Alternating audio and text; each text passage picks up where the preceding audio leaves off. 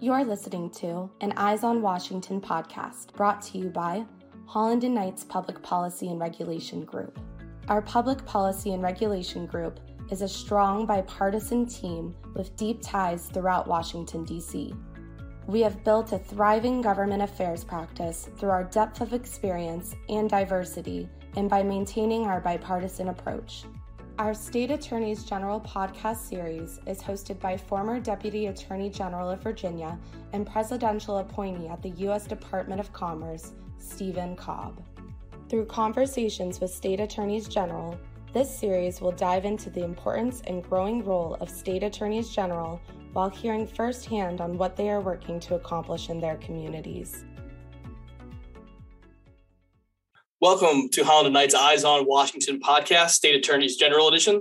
My name is Stephen Cobb. I'm a partner in our Washington, D.C. office, co-chair of our State Attorneys General practice, and former Deputy Attorney General of the Commonwealth of Virginia. I'm so excited to have with us on this episode of the podcast the Attorney General from the great state of Connecticut, General Tong. General Tong, welcome to the podcast. Stephen, thank you. Thanks so much for being here. And General, is one of the things that you and I have chatted about before, and one of the things that I brought up on this podcast before is really the growing role that state attorneys general play across a variety of areas. And this can be not just policy leaders, but regulatory enforcement. I've often made the argument that I think state attorney generals are really second to none when it comes on being on the front foot of both policy formulation and regulatory enforcement. And I think industry, the private sector, and national politics continue to recognize that as we see state attorneys general take a large role in the president's cabinet and also in setting the national agenda. What do you attribute that growing role of state attorneys general over the last 5, 10, 15-ish years? So that's a great question. There are a million ways to answer it. I think a lot of people ask that question, why are AGs so engaged on so many issues? I think it's a structural one. And I think what you're seeing, not because of us, but because of current events, is sort of a masterclass in federalism. And what I mean by that, if I may nerd out for a second on the law and constitutional structure, people sometimes forget, I think, their 7th grade physics or maybe their 11th grade U.S. history. We're still a federation of 50 sovereign states and the territories and the district. And we have retained our sovereignty, each of us. That's why Connecticut has a governor and a legislature and its own criminal laws and an elected attorney general. And so because of that, we have delegated limited authority to the federal government to act on our collective behalf. But when the federal government fails to act, when Congress is broken, and in many respects, I think all of us can agree that it is, and it fails to discharge its basic obligations and duties like passing a budget, funding the government. If it can't act, then the responsibility naturally devolves to the states and rests with the original building blocks of this country, and that is each and every state acting through its attorney general. And so I think what happened, I wasn't around when this happened. I might have been in high school or grade school when it happened, but and I hope Senator Blumenthal doesn't take this the wrong way. But when Senator Blumenthal was our attorney general, nearly a generation ago, when he started out as AG, he was part of the team of attorneys general that brokered the national tobacco settlement after years and years of investigation and negotiation. And it is commonly referred to, as you know, Stephen, as the big bang of attorney general coordination and multi-state work. And that's when AGs across the aisle looked at each other and said, hey, wait a second. If I team up with Florida in Connecticut or New York or California or Tennessee, we can do a lot together. And once we figured that out, because there wasn't enough action in Washington on protecting kids from marketing by the major tobacco companies, and because of the epidemic of youth smoking, state AGs said, hey, let's do this ourselves. We retain this authority. We're sovereign. We have the power to take this on, and they did. No, that's an excellent point. And when I've taught a class on the role of state AGs for law students, I've used that exact moment when we're talking about the national tobacco settlement and asked them to discuss, and I'm taking a slightly far afield here, but whether it was the growth and advent of technology that allowed AGs to better coordinate, or a change in laws which allowed them to have a greater enforcement authority, and which was the larger impetus and the ability of state AGs to start to work together. And it's an interesting conversation because some can say, well, you weren't exactly faxing each other briefs and having red line and circulating them again. And so in one sense, being able to email allowed for that coordination. On the other hand, it was different laws expanding Consumer Protection Acts, which also fostered that strength. I think it was a breakdown in Washington.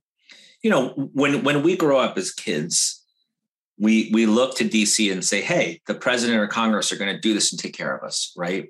So I'll give you a couple of really important examples. Section 230. There's a huge debate right now about Section 230 of the Communications Decency Act. And basically, Section 230, by most people's reckoning, provides a broad shield of liability for the technology industry, for big technology companies. And we can debate whether that supercharged a golden age of innovation and whether it came at the cost of consumers and consumer safety. And that's the debate happening now around Section 230. The feeling about Congress, though, and Washington is that they're unable to address the issues around big tech companies, around consumer safety, around kids, right, on social media platforms. And that's why AGs are now having this conversation. That's why we have a nearly 50-state investigation of Instagram. Why? Because if Congress isn't going to act on it, then our constituents look to us and say, hey, rediscover your roots as a sovereign entity, right, as an agent of the sovereign state of Connecticut and the people of Connecticut, and assert that authority to protect all of us. I think that's writ large what's happening.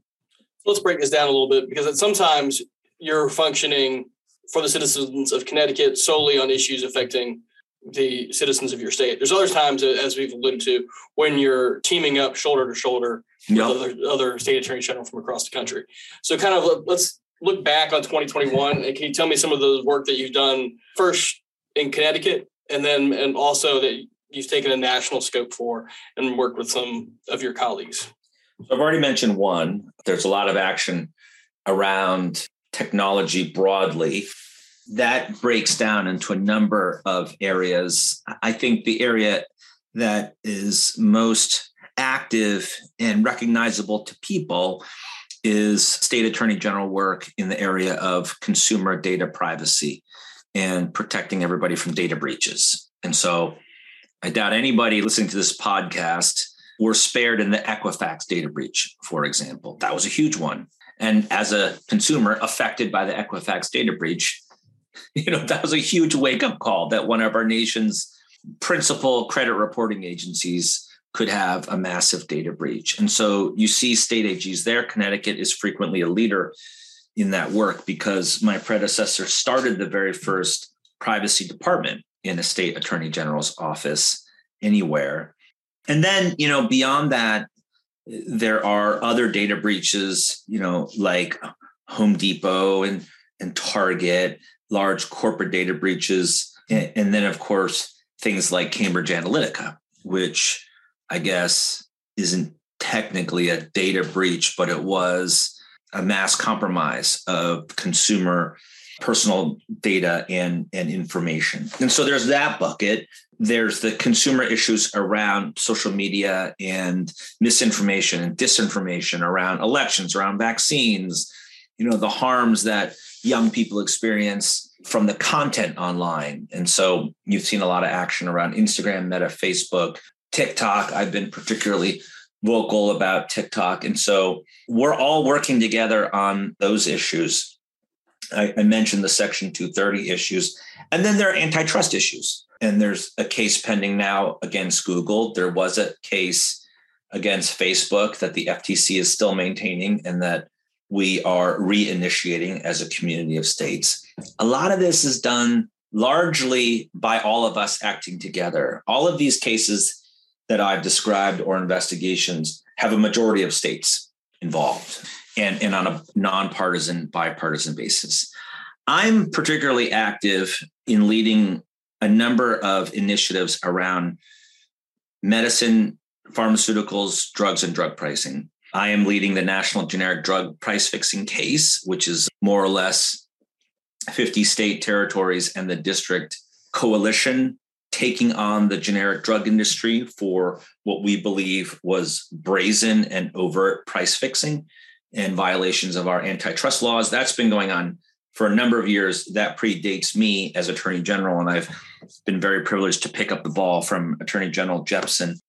The other area that inside Attorney General community watchers know about is our work, Connecticut's work on opioids. I've been particularly active first in the settlement with the three major drug distributors, AmerisourceBergen, Cardinal, and McKesson, and Johnson & Johnson, a settlement that was originally announced at $18 billion. And then with the intervention of Connecticut and a number of other states, that settlement then swelled to $26 billion. And then apart from that, I've been very active as part of a greater community of AGs who have sued Purdue Pharma and the Sacklers. I'm sure there's hardly any listener who hasn't either seen Dope Sick or read Empire of Pain or know what's going on around lawsuits in the bankruptcy of Purdue Pharma and the Sackler family that owns Purdue Pharma. But I am part of the leadership of a group of 9 dissenters who voted against the plan of reorganization in the bankruptcy court of Purdue Pharma. We appealed that plan, and that plan was vacated. And so now we have been compelled to mediation. I can't say anything more than that, but the 9 of us were able to stop that plan from being confirmed. And hopefully that will lead to a more just result. As you know, Stephen, in cases like this, particularly when there is widespread loss of life and the damage cannot be measured, both in terms of the cost to human beings and their families, but the financial cost, there's never enough money, to compensate or to address the toll that a crisis like this takes on states like Connecticut and Virginia and across the country. And there's not enough justice that can bring back a lost daughter, son, father, mother. And so you do the best you can. People often ask me, well, how much is enough? Well, there's no book, right? There's no formula about what's enough. Keep pushing until you think you've delivered as much justice as you can produce for victims and families and their survivors. I would be remiss, since you mentioned Dope Sick, that it also includes a portrayal of one of my current law partners, John Brownlee, the good works that he did in this space while he was U.S. Attorney for the Western District of Virginia. Yeah. And you'll see a little cameo in the last minute with Michael Deaton. Yeah. Well, we touched on a few different subject matter areas, so I want to unpack those just a little bit. First, when we talked about data privacy, one of the debates going around, not just the state AG community, but I think data privacy in general and in Washington, D.C., is the standards that are used in data privacy, both for reporting, both in best efforts at prevention. We keep seeing new data privacy acts pop up. First, it was California, Virginia, Vermont. Where do you see this space going? Do you see national standards coming into play here in the future? And if not, what's the best way to reconcile so many disparate standards coming up from state to state? Not to be so flip, but if only we could expect national standards, that might make life a little more straightforward for most of us. Not simple. It'll never get simple. This will never be simple, but it's the absence of national standards that's so difficult to contend with. So for listeners, right, I've had to learn so much about not just data privacy, but approaches to privacy broadly. There's the European approach, which basically regards personal data as property and something that people can have a property right in, which I think is the philosophical underpinning of the GDPR, which is the European construct, legal structure for data privacy. And then the opposite view, I guess you would say, in the US, which treats data and personal information in many cases as a commodity. And there's a huge debate about what is the right approach and, how it impacts growth and innovation and technology and our economy. And it's very challenging because you've got these two seemingly opposing views of the world. And then you've got California doing its thing with the CCPA. And then people outside of California say, we need to do something, but we don't want to do California. So this is because the standards have not been set. And I don't have any confidence that Congress will do that. And so what's the answer? I suppose there will be a period, and Connecticut is part of this, where we'll do our own thing and we'll continue to strengthen our own data privacy laws here at home. And then there may be some uniform laws or some conventions among the states that arise out of that, but we're not there yet. How much of this do you think, and I hate to use the term tail wagging the dog, but I mean, are we headed to a place where the state with the most stringent data privacy laws is just going to end up setting national standards for anyone who's doing, national or cross-state work? That's part of it.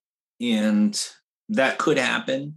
I think even though it is hard to conceive of a bigger data breach than, say, a data breach of one of the largest credit reporting bureaus in our country, you and I both know from a policymaking, lawmaking perspective, often something really bad has to happen, right? Before real substantive action is taken, either at the congressional level or, in state legislatures. And so maybe we're not at that point yet. There hasn't been an event that catalyzed that work.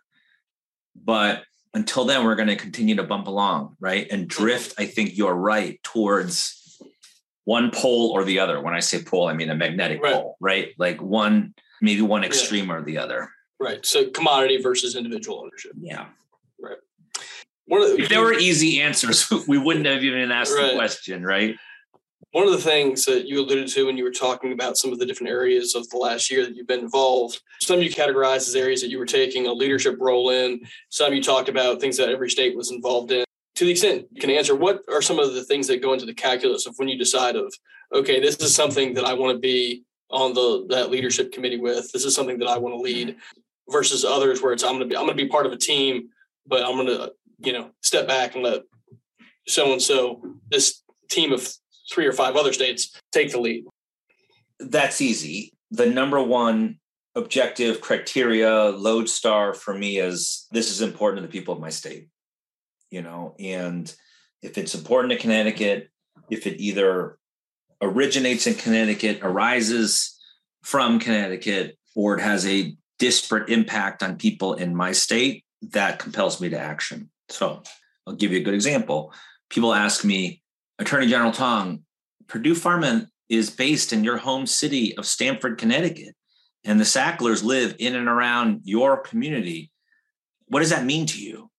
And I say, I believe that it means I have a special obligation to be aggressive, which people don't expect. They expect maybe I'd be a home stater and not be as aggressive. I think it means I have to be extra aggressive, number one. And number two is we're a small, hard-hit state by this crisis. And so there are other states that, by their own admission, have not had the same challenges that we or New Hampshire, right, or Vermont have had with the opioid addiction crisis. And so this is really important to us and to families in Connecticut. We have lost so many people, and frankly, the economic impact is staggering. So that's number one.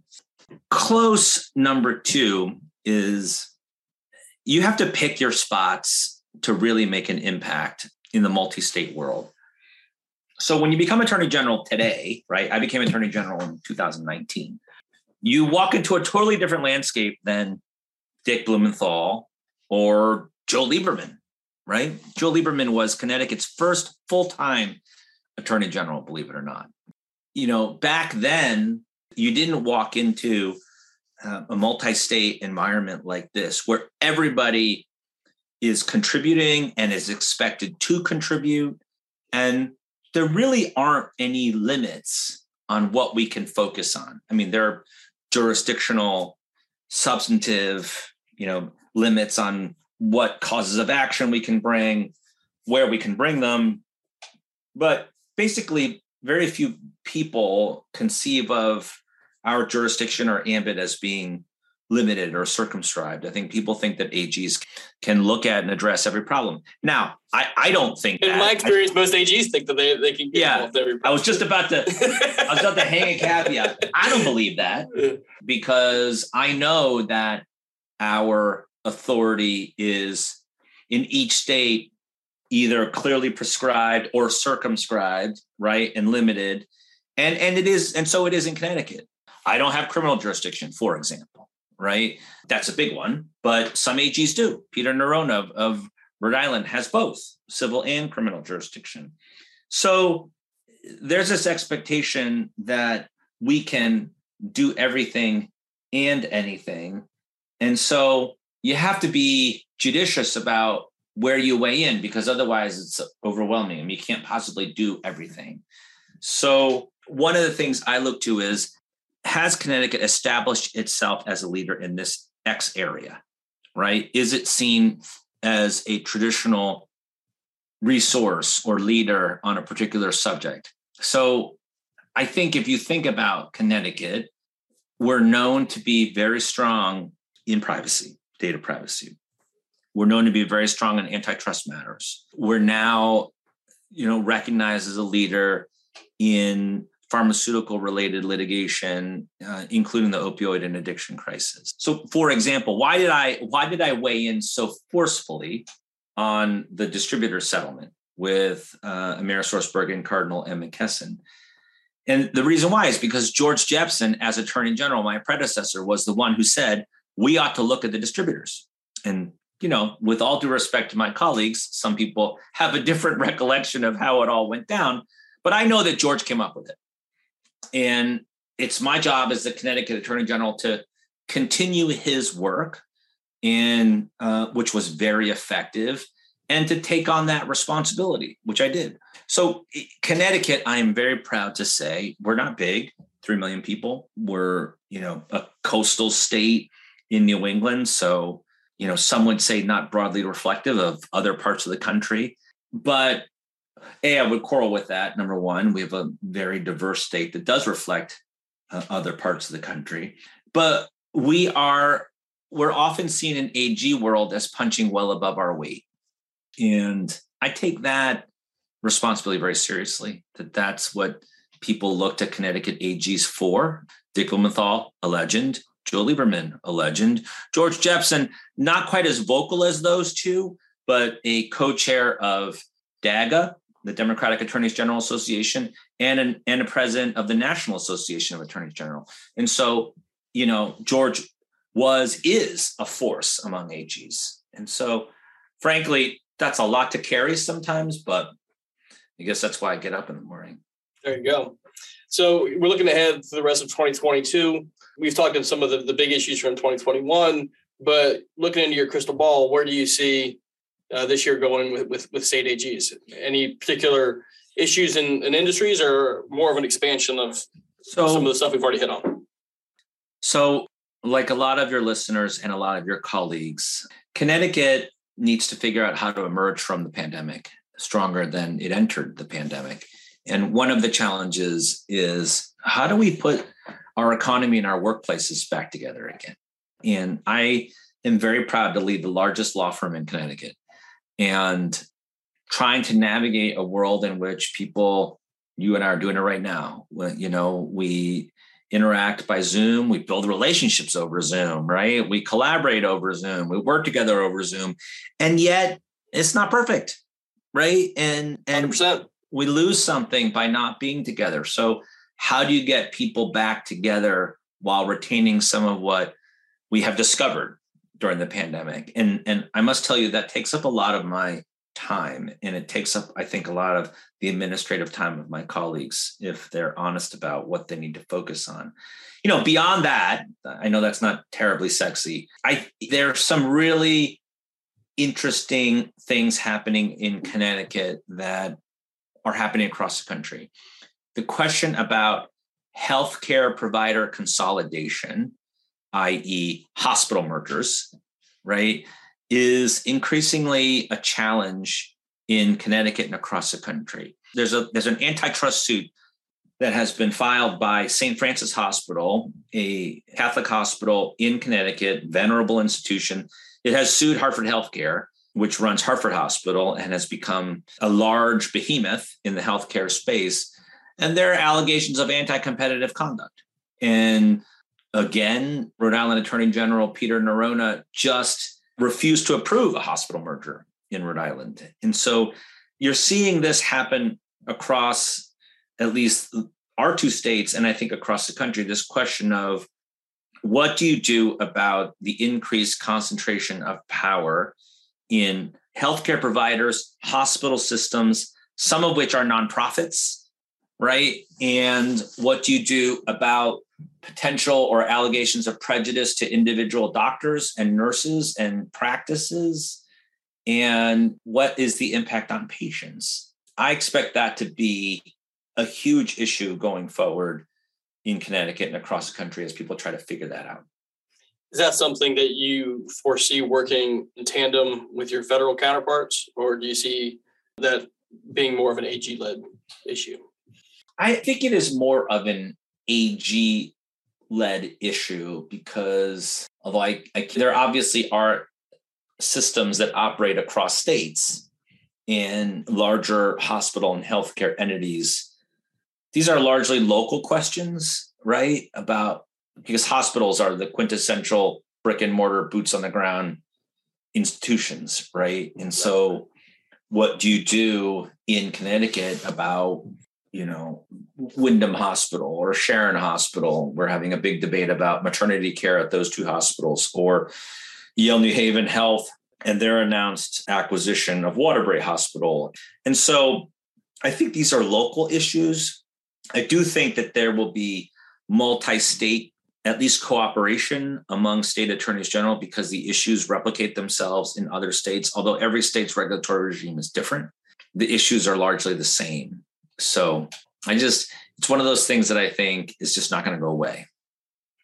One of the things that I try and ask guests who have been so kind to lend their time on the podcast is, what are some tips for folks who want or need to engage with your office, either from the citizen side who want to reach out about something that's a going concern, or on, the corporate private sector side who might, find their business or business model under the ambit of the regulatory oversight and enforcement from state AGs. Any suggestions or things? So from the citizen perspective, that's easy. Know how to get in touch with your attorney general, know what their authority is. And I don't mean read the statute books. I mean, just generally understand. In Connecticut, if I have a criminal complaint, I shouldn't call William. Right. Because William doesn't have that power. I should call my local police or the state's attorneys. But, if you are concerned about an issue I just talked about, healthcare consolidation, well, if I'm working on it and you have something to share, you should reach out. And it's easy enough to go on a website and send an email or a complaint through our complaint form. And we look at every single one, and if there's something there, we will definitely take action, take a look at it. I think to folks who are wondering about state attorneys general, and you have a business or you have an initiative or you're part of an industry and you're wondering whether to engage with state attorneys general, the answer is yes, yes, and yes. Do engage. And don't think that if you don't engage, that somehow problems are going to go away. They won't. And the reason why is because, as I said earlier, our constituents, the people to whom we are accountable, the people that vote for me, and the people that don't vote for me, by the way, they expect that I'm going to take strong and aggressive action to protect them and their families. And it is hard to conceive of an industry in which there's not some issue that people are concerned about, right? Some public safety issues, some health and security issue, some consumer protection issue. If you're a wedding venue in Connecticut, you could not have thought that Well, when the pandemic rolled around, you would get a call from the state attorney general's office. But you did. Why? Because people's weddings got canceled, right? And they put down 5, 10, 20 grand or more as a deposit on their wedding. And then when they couldn't hold their wedding because of COVID restrictions, they were out all that money. And they called the attorney general's office. And that is bare bones, basic blocking and tackling for an attorney general, right? And consumer protection. So there are some industries, some companies, big ones, that have decided, I'm just not going to engage because a bunch of AGs have said bad things about us and we don't like that. And we're going to take our ball and go home. Good luck with that, because state AGs are not going anywhere. If it's not me, it'll be somebody else. And they'll have the same authority and they'll have the same constituents saying, are you going to do something about that? And the answer is always, yeah, I am going to do something about that. It's hardly ever no. So I think. So engage early and often. Yeah. Even if there are a number of big companies, for example, in the pharmaceutical space with whom I have active pending litigation investigations. That doesn't mean we don't talk. That doesn't mean we don't have a relationship. As we start to kind of wind down our chat a bit, when I have the opportunity to have an attorney general on the podcast, I've always liked to ask from a couple things that come up on their Twitter feed. Mm-hmm. And so when General Ford was on, I talked to him about his caning display. His fraternity does kind of a dance that involves a cane, and he was challenging General Raoul to do the same dance. When General Nessel was on, I asked her about so many things on Twitter.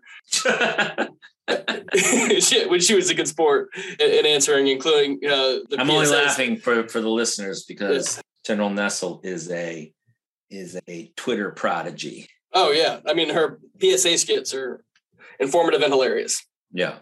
So can you tell our listeners about what is a Tong tasting?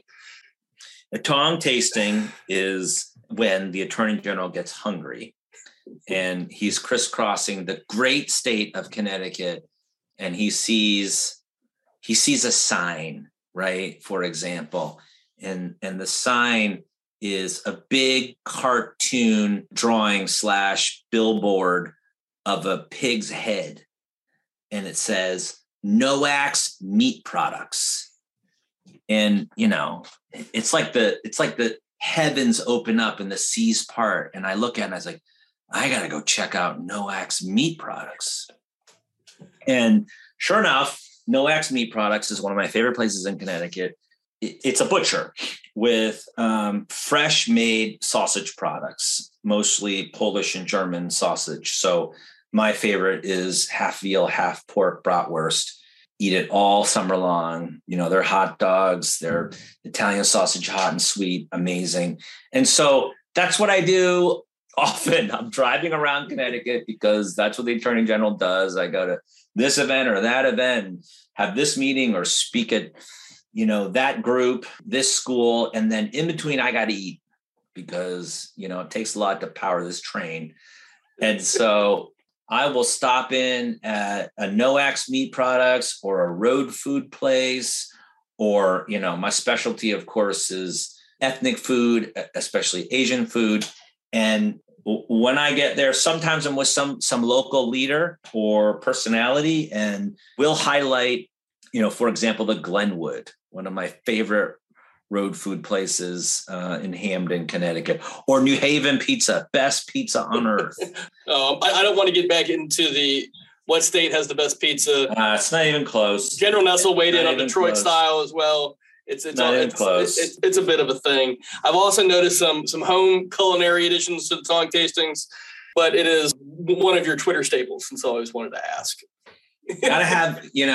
Gotta be well nourished to do this job. There you go. General, you've been so incredibly generous with your time, but before I sign off, I wanted to give you a chance if there's something that you wanted to highlight that your office is up to or that's going on in Connecticut. I wanted to make sure you had that opportunity.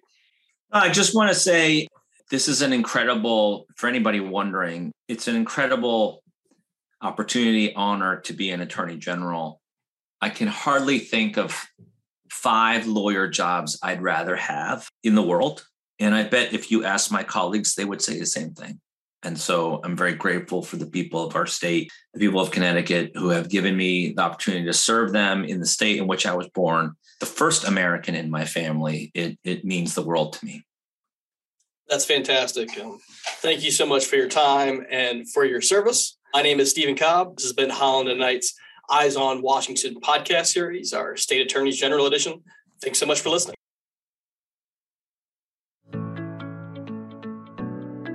Thank you for listening to an Eyes on Washington podcast brought to you by Holland and Knight's Public Policy and Regulation Group. For more information on our Public Policy and Regulation Group, please visit hklaw.com/ppr.